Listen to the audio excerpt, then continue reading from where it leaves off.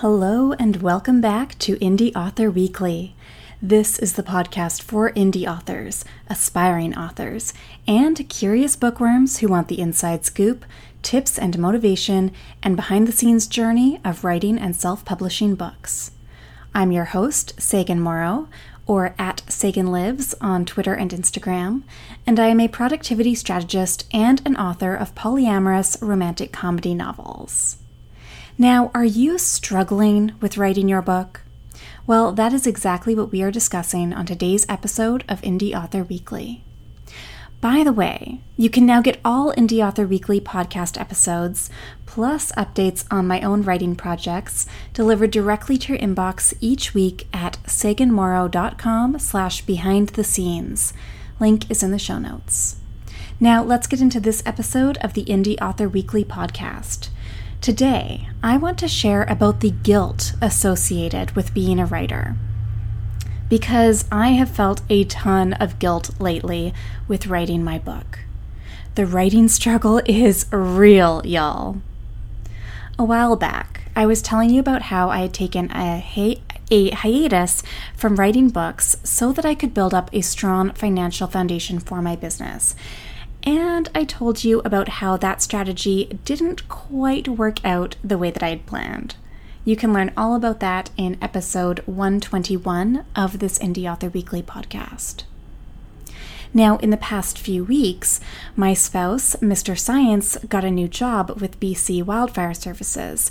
So, we have moved from our temporary tiny little lake town in inland BC to Kamloops. So I am recording this from a motel in Kamloops where we are living until we get a new condo. Yes, I am basically living Schitt's Creek right now. It is an experience. And we were only temporary in that other little lake town, so we still have a bunch of our things back in Winnipeg, and we are technically Manitoba residents, so there's a lot going on with the whole living situation at the moment. This new phase of our life is really, really exciting, and I am so delighted, so happy about this adventure. It feels fantastic to move to a new city.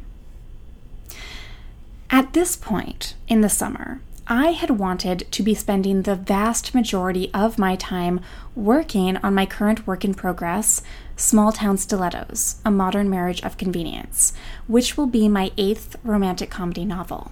You can learn more about that when you visit saganmorrow.com/books. Link is in the show notes. But here's the thing. I find that every day, working from this motel, every day when I say to myself, okay, Sagan, today you are going to write your novel, I feel guilty. I tell myself that I should be doing other things in my business, like focusing on income-generating projects, or that I should be doing life admin stuff with the move, right? There's a lot going on with my life right now, and all of that kind of thing. A lot of shoulds. And you know what I end up doing? I find tasks to do. Little things that might not be urgent, but they feel more worthy of my time than writing my novel. It's ridiculous, and honestly, it goes against everything I stand for as a productivity strategist. Because there is nothing wrong with spending our time and energy on things that bring us joy. We don't need to feel guilty about working on our creative pursuits. It is not a guilty pleasure. It is not self-indulgent. So why do we tell ourselves that it is? It is ingrained in us by the society that we live in that some projects or tasks are more worthy of our time than others. And this is simply not true. You get to decide what is worthy of your time and energy. You get to decide what feels good to you. No one else gets to decide that. This is 100% easier said than done. Again, I'm a productivity strategist, and I have still found myself struggling with this lately. And that's a big piece of it. When we are experiencing an upheaval in our lives, as with the pandemic for all of us this past year and a half, or in my case, with moving these past few weeks, we are that much more likely, more susceptible to give in to our doubts or our feelings of guilt. It's much harder to have perspective on our personal situation when we are juggling so many different unknowns or new experiences. The writing struggle is real. Sometimes we will feel guilty about spending time writing, and we might even let that guilt stop us in our tracks from working on our writing projects. I do not believe that the solution is to try to force that guilt down or eliminate it entirely. Instead, we can use this opportunity as information and education and ask ourselves questions like, what exactly do I feel guilty about? Why do I feel guilty about this task versus that task? If I didn't have this guilt, what might I do next? What are some possible avenues I can take at this time to honor my struggle while also giving myself permission to focus on my creative pursuits? And so on. Overcoming guilt and empowering clients to work on the projects that bring them joy is something that I am very good at doing as a productivity strategist. And frankly, having this recent experience in my own life with writing my book has been fantastic for reminding me of the exact thoughts and feelings that my clients are going through when they come to me with this problem. So I'm choosing to see this writing struggle and guilt as a chance for me to be that much better at my job.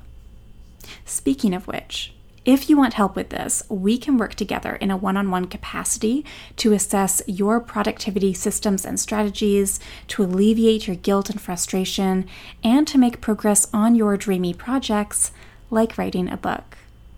Visit saganmorrow.com/workwithme to book your spot. Link is in the show notes. The writing struggle is real.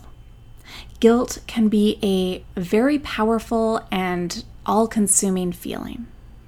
But if we try to ignore it, or if we let ourselves succumb to it, then we aren't addressing the real issue at hand, the reason for why you are feeling guilty.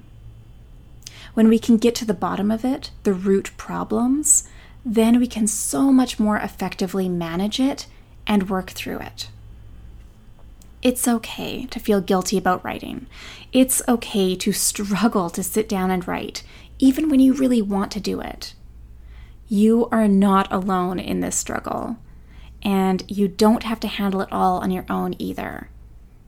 And you don't have to let it hold you back from making the progress that you want. On that note, I am now going to wrap up today's episode of Indie Author Weekly so that I can return to my novel. It's writing time. As always, you can access the show notes for this episode, including all links and additional resources, at saganmorrow.com/podcast. Thank you so much for tuning in. Please take 2 minutes to rate and review Indie Author Weekly on Apple Podcasts.